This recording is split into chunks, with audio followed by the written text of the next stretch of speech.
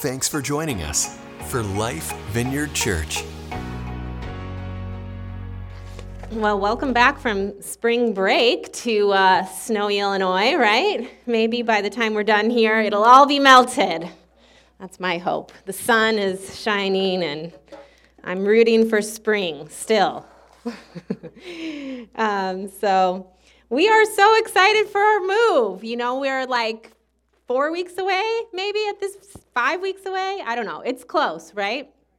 So, you know, if you got any extra cardboard boxes laying around, the next like Amazon shipment you get, just bring us your boxes. You know, we'll take them. We've got a few things to pack up, and then we'll have a big moving Sunday, April 16th after church. You know, we're gonna get some moving vans, and if you can lift some things, I'd greatly appreciate it. And we're gonna just load up some trucks and move on over there. So it will be an adventure, and I'm excited that you are all a part of this adventure.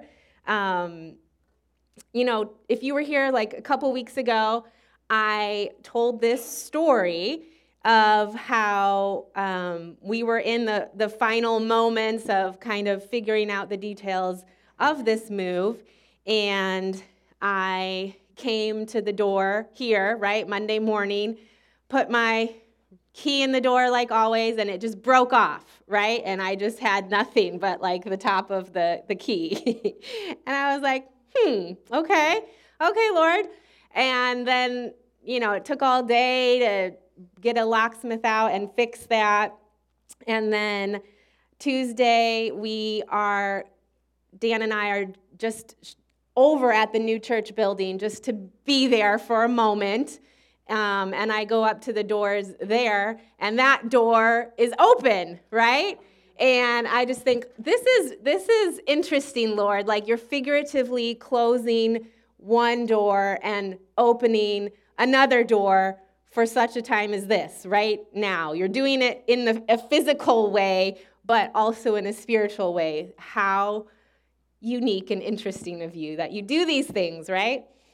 And so it was just a very clear sense that God is ordaining the time of this move. Now, the new church building, I have a new key that I got this week for the building. So that mechanism froze and broke, and so that's why it was open, but we've had a locksmith come and change all the locks, and so now it's not perpetually open, you know.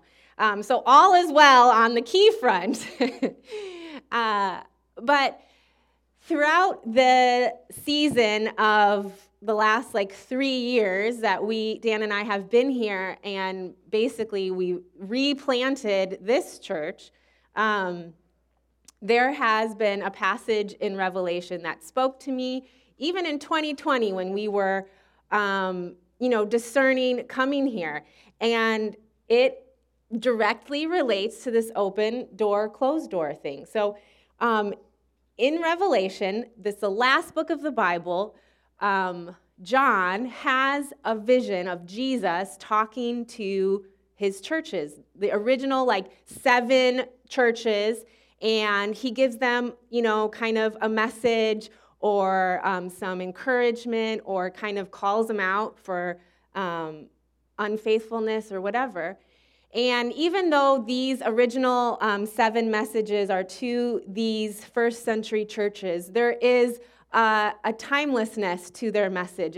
It's to the church at large as well. We take part of that as a reflection of the church body altogether. And so there's this one church that he is speaking to in Revelation 3:7-8. And this is what it says. Write this letter to the angel of the church in Philadelphia. This is the message from the one who is holy and true, the one who has the key of David. What he opens, no one can close, and what he closes, no one can open. And that's from Isaiah. He's quoting that. And then Jesus says to the church, I know all the things you do, and I have opened a door for you that no one can close. You have little strength, yet you obeyed my word and did not deny me. And it goes on, his message goes on. But this has just been a clear reminder of like, Jesus is the one that wills what he's doing in our church, right? He is the Lord of this church, and he is going to open doors when he decides, and we are going to say yes and move through them. And there have been times and seasons of little strength, right? But this church, our people, we have been faithful and obedient to Jesus. And he blesses that. He blesses that. And Jesus holds the keys, right? And he is in charge of what happens and what invitation he's giving us. And it doesn't necessarily say exactly what those doors are, okay? But what we can imagine is that those doors that he opens are kingdom doors. They are openings to ministry opportunities, to greater experiences of his presence and his glory, of people coming to a relationship with Jesus. The doors are the things that he wills for us. And if you came in and got a key out of that little bowl, can you show it to me? Oh, look at you. Okay. And if you didn't, it's right at that table, and you can get one on the way out. And so you got this key this morning, and I want you to keep this somewhere, as a reminder to be praying for this move and our transition into this new place.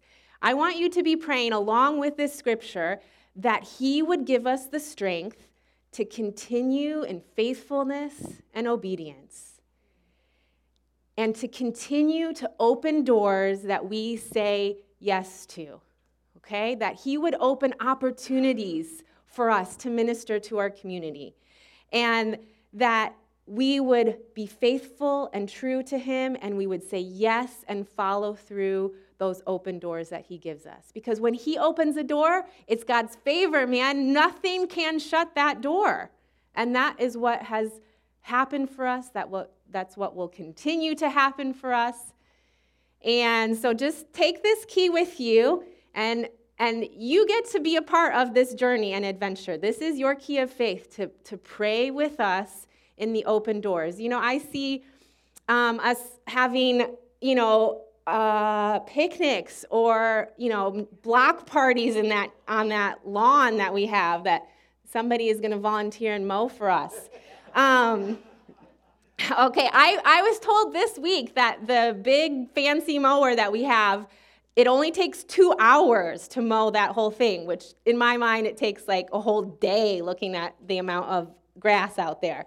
But if you're like in for speed and like, let me know.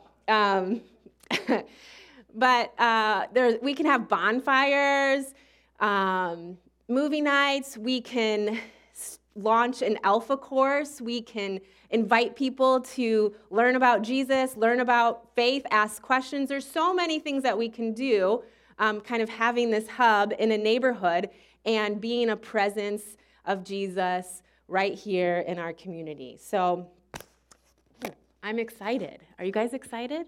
Yeah. Yes. So we're in this series of impossible, which is funny because this whole story, just kind of our whole journey is part of what we're living out right now. The impossible things, the things that Jesus does for us, the doors that he opens. But that's not where I'm going this morning. That was just a little prelude to our move. So we're going to talk this morning about Jesus' lasting peace. Now, what brings you peace, like on a daily basis, right? Is it like that morning cup of coffee routine? That's one of my places of peace, I've told you about that routine. I won't go over it again, but, you can ask me about it. Maybe you have a daily walk around your neighborhood, like you take your dog out for a walk, and that's like a centering routine for you. Maybe you just got back from vacation and that was a peaceful time. Or if you have kids, it's kind of a mixed bag, moments of peace, moments of chaos, it all kind of combines. But, what is it that brings you peace? And then how long does that usually last before you have to get back to the demands of life and get back to the routine and the schedule and the other things that you have to do that day? Sometimes it's short-lived, right? Those moments of peace. But we all desire that, and we curate these external experiences of peace because what we really long for and need is that internal peace, right? Lasting peace, where our soul and our internal state is peaceful. And that is something that only Jesus brings, is lasting peace. We're going to look at a story this morning from the Gospel of Mark, and it's going to be a little bit longer, so if you want to follow along, I would suggest looking up Mark 5, 1 through 20. I do have it on the screen. I'm reading from the NLT version. But this is a story where Jesus brings lasting peace over evil, Satan, and brokenness. We see that he has miraculous power over the evil and brokenness and the power of Satan in this world. So, Jesus, we're going to read from 5 and 1 through 20. It says, "So they arrived at the other side of the lake in the region of Gerasene. When Jesus climbed out of the boat, a man possessed by an evil spirit came out of the tombs to meet him. This man lived in the burial caves and could no longer be restrained, even with a chain. Whenever he was put into chains and shackles, as he often was, he snapped the chains from his wrists and smashed the shackles. No one was strong enough to subdue him. Day and night he wandered among the burial caves in the hills, howling and cutting himself with sharp stones. When Jesus was still some distance away, the man saw him, ran to meet him, and bowed low before him. With a shriek, he screamed, 'Why are you interfering with me, Jesus, Son of the Most High God? In the name of God, I beg you, don't torture me.' For Jesus had already said to the spirit, 'Come out of the man, you evil spirit.' Then Jesus demanded, 'What is your name?' And he replied, 'My name is Legion, because there are many of us inside this man.' Then the evil spirits begged him again and again not to send them to some distant place. There happened to be a large herd of pigs feeding on the hillside nearby. 'Send us into those pigs,' the spirits begged. 'Let us enter them.' So Jesus gave them permission. The evil spirits came out of the man and entered the pigs, and the entire herd of about 2,000 pigs plunged down the steep hillside into the lake and drowned in the water. The herdsmen fled to the nearby town and the surrounding countryside, spreading the news as they ran. People rushed out to see what had happened. A crowd soon gathered around Jesus, and they saw the man who had been possessed by the legion of demons. He was sitting there, fully clothed and perfectly sane, and they were all afraid. Then those who had seen what had happened told the others about the demon-possessed man and the pigs, and the crowd began pleading with Jesus to go away and leave them alone. As Jesus was getting into the boat, the man who had been demon-possessed begged to go with him. But Jesus said, "No, go home to your family and tell them everything the Lord has done for you and how merciful he has been." So the man started off to visit the 10 towns of the region and began to proclaim the great things Jesus had done for him. And everyone was amazed at what he told them.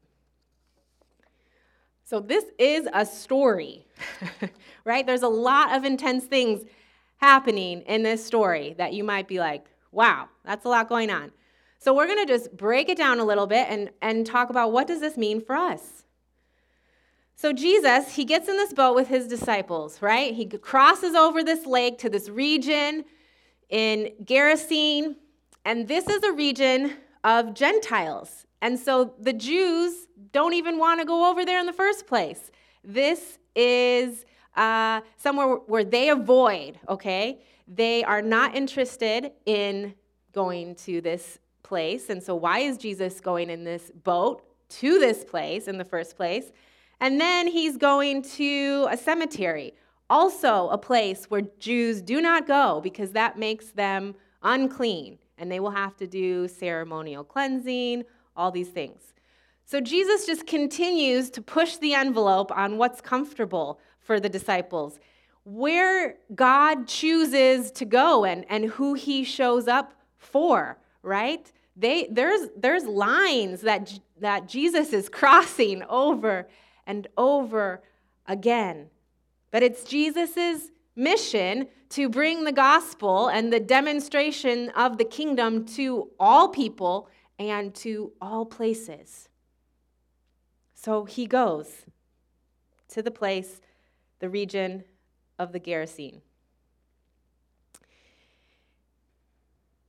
And this man approaches Jesus. He approaches him before Jesus even gets to him. And he screams and shrieks and bows down at Jesus because the beings that are tormenting him recognize Jesus for who he is. Before even the disciples are even on board with knowing some of the authority that Jesus carries, the demons know immediately who Jesus is, the power that he holds, and they're afraid. They are afraid. This man is, it's interesting how much detail that Mark gives us about the darkness that this man is in, that he has tried to be subdued multiple times. He's tried to be chained multiple times and has broken the chains, has smashed the chains. He's a very dangerous man, right? No one wants to approach this man. They have put him as far out of society as possible in the cemetery. And he's controlled by these evil beings that have tormented him into darkness. And as he's placed in an isolated place and chained up, tried to be chained up, it's like the darkness has just grown in him and multiplied in him, right? When darkness stays hidden, doesn't it grow and multiply and become deeper and bigger? And so this darkness is so hard for him to handle that he has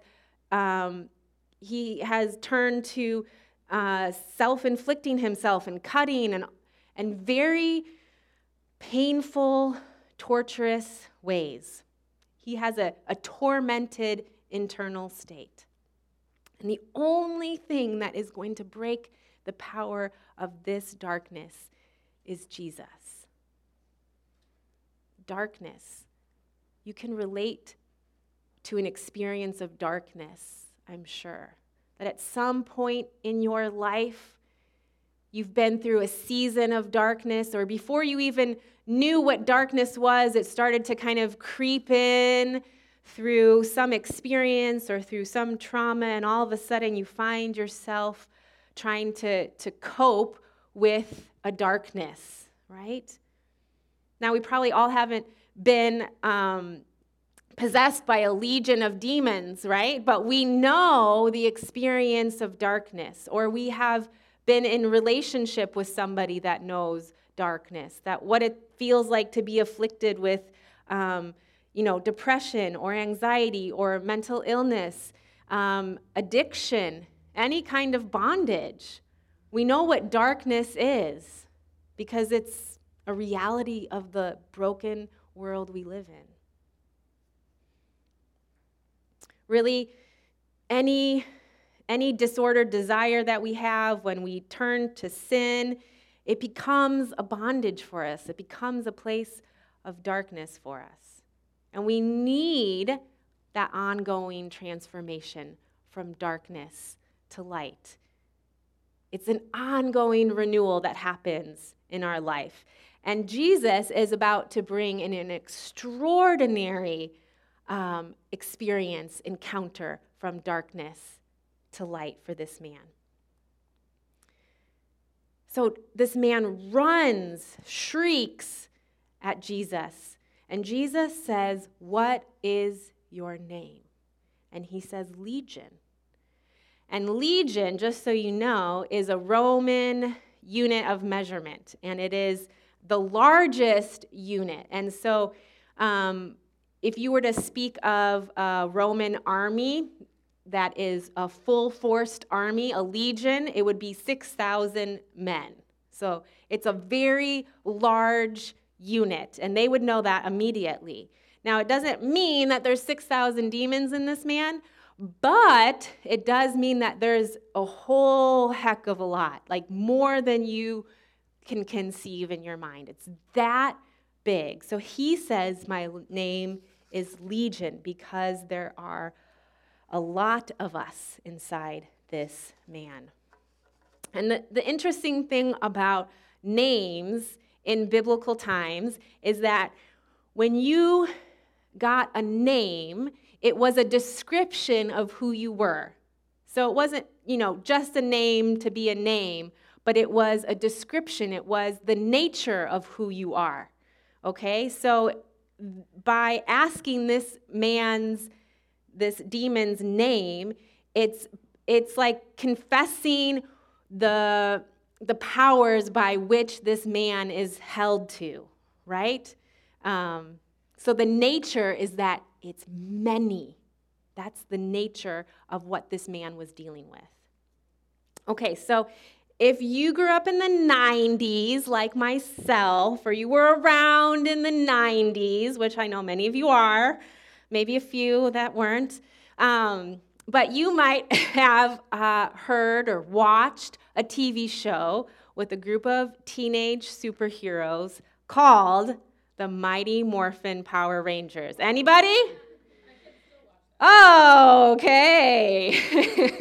Good to know. Okay, well, don't look at the 90s shows because they're a little bit hard to, work through with it. There's like a movie from 2017. If you want to know more about the Power Rangers, skip the bad graphics and the bad acting, just go to what's current, okay? But the Mighty Morphin Power Rangers, okay? These are the teenagers, the group of teenagers. So these people were chosen to fight the evil villain that was taking over the world, okay? And you can see what they're holding. They're holding these awesome, belt buckle things, okay? Yeah, really cool, okay? And they were given this belt buckle, and they could use that to summon their dinosaur power, okay? They were each given a dinosaur power that represented the nature of who they were, okay? And then they could harness that dinosaur's power to morph into these Power Rangers, okay? And you can see immediately they morph. So for instance, the pink one, she is wise and smart, and so she is chosen to harness the power of the pterodactyl, okay? And so they were each given a dinosaur based on who they were, what described them, and then they morphed into these Power Rangers, and then later on in the movie, or in the show, you can see them, they're in a transformer of the dinosaur, and they're controlling it, and they're taking out the evil. So in each episode, that previous picture, in each episode, all of a sudden, when they are summoned to fight evil, the red Power Ranger, he's the leader, right? Okay, they get into this almost flying V formation immediately, and they say, "It's morphin' time." Okay? And after they say, it's morphin' time, they each take out their little belt buckle and they say, pterodactyl, and they go through each one saying their dinosaur, and then, cool graphics, and then they come back into their morphed Power Ranger suit. Great show, great show. Maybe you might have dressed up as a Power Ranger for Halloween. That would have been like all that in the 90s. Or maybe you had one of the little Transformer like toys, where you could go from the Power Ranger to the dinosaur, the whole thing. Anyways, Jesus, back to our story, Jesus takes this demon-possessed man, okay, frees him from a legion of demons by the power of the Spirit, and this man experiences a complete metamorphosis where he goes from the description, he is so dangerous, right? No one can go near him. No one can bind him. He is very, very dangerous, probably not clothed, self-harming, all the things, to calm, approachable, in his right mind, fully clothed, able to go up to a person and share and have a conversation about what Jesus has done for him. He has experienced a complete transformation, a complete metamorphosis from darkness to light. And Jesus, he casts out this legion of demons and sends them to a herd of pigs nearby, right? And that's a curious detail to this story. But I would imagine that whatever power was in the legion of demons would be a very, very violent situation when, if he were to just let them have their way with this man. And so it's like Jesus takes the power of the demons and casts them into the pigs, and the pigs, what do? Immediately just rush off the hillside and drown. And there's 2,000 pigs that die that day. So there were a lot of demons in this man that they could fill up that many pigs, and they rush off the hillside to their death. And what this does, at least for the crowd, the people that witness it, is see the absolute, amount of demons that this man has been possessed with, and the fact that Jesus has complete power and authority over the spiritual realm. That he has superior power to the demons that were torturing this man. It's a clear indication of who Jesus is and the power that he has, that he can bring complete freedom from their bondage. And there's two responses, the response of the man and the response of the village people. The village people are afraid. They are like, we are begging you, Jesus, to leave our town. We don't know what you're doing. We're very afraid of this transformation, metamorphosis. We're not on board with it. We don't know who you are, what you're up to. We're afraid. Please just leave. And then there's the man who is begging Jesus to come with him, right? He's experienced the depth of transformation from torment to peace. Of course he's begging Jesus to go with him. Jesus is everything to him now. So he would do anything to just go with Jesus. And Jesus says, no, you know what? I need you to stay here and be my witness. I need you to go and tell people about me. Jesus is respectful and leaves when he is rejected from this community, but he says, you stay. I have put you on a mission. Go and tell what has been done for you. And this man does. He takes the mission of Jesus and he spreads the name and story of Jesus around, and many come to know Jesus because of his witness, because of his living testimony in that place. He's the first missionary to the Gentile community, this demon-possessed, dark, tormented man that has completely turned around by the power of the Spirit. It's miraculous what Jesus does. He is not turned away by our brokenness and sin. He is not turned away by the darkness, the things that we hide. He takes them and transforms them. He can miraculously do that for us. What name have you been given by yourself or by others? A name that maybe has controlled you or overwhelmed you or just tormented you from time to time throughout your life. Like just in the back of your mind, that voice that says, actually, this is who you are. Oh, remember you're a failure. Oh, remember you're not enough. Oh, remember you get rejected. Or remember you're a victim. Nothing's good going to happen in your life. Or remember, like, you're an addict to this. Nothing's ever going to change. That name that describes not the image of God in you, but brokenness and bondage.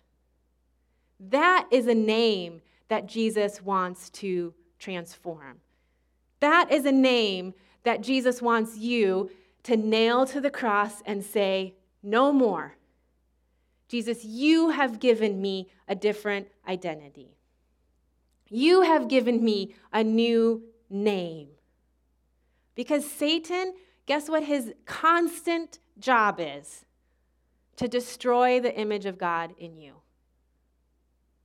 You may not have demons living in you, but his power is on constant influence in this world.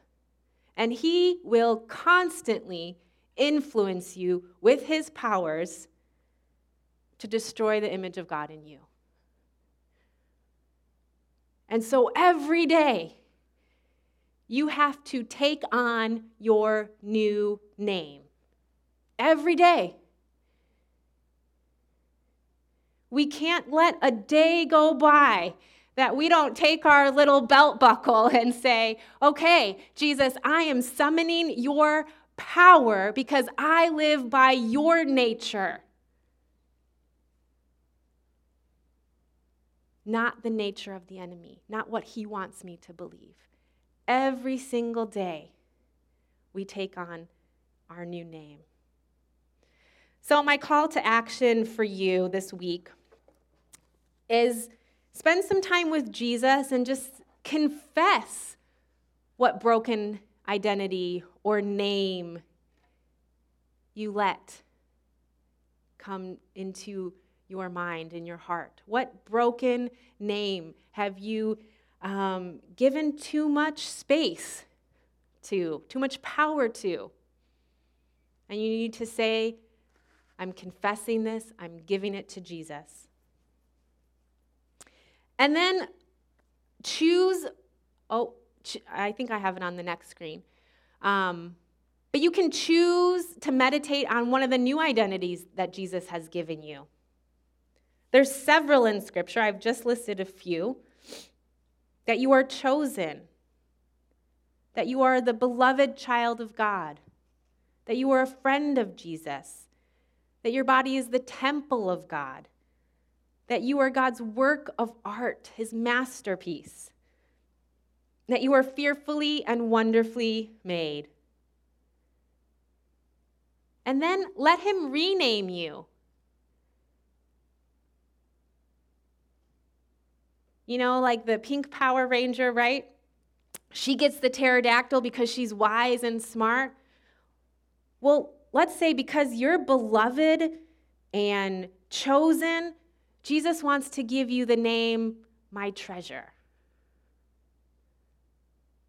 Let it be personal to you, but sit with Jesus and say, what name do you have for me?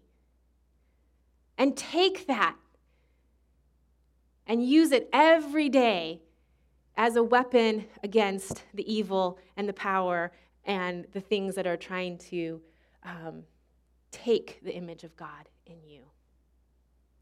So let's pray. Jesus, thank you that you give us a new name, that you give us a new identity, that you give us a new nature that is based on your goodness, truth, love, peace, power, your endless qualities you give to us. That we get your righteousness, we get your nature from nothing that we have done, but as your free gift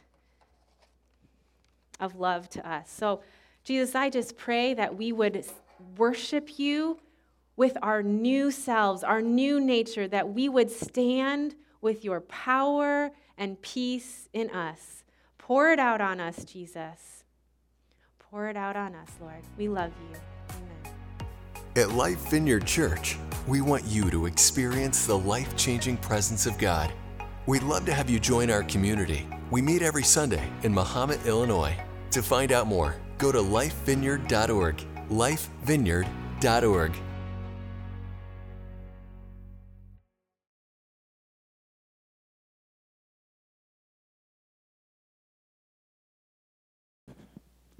Oh, hey, you're still here.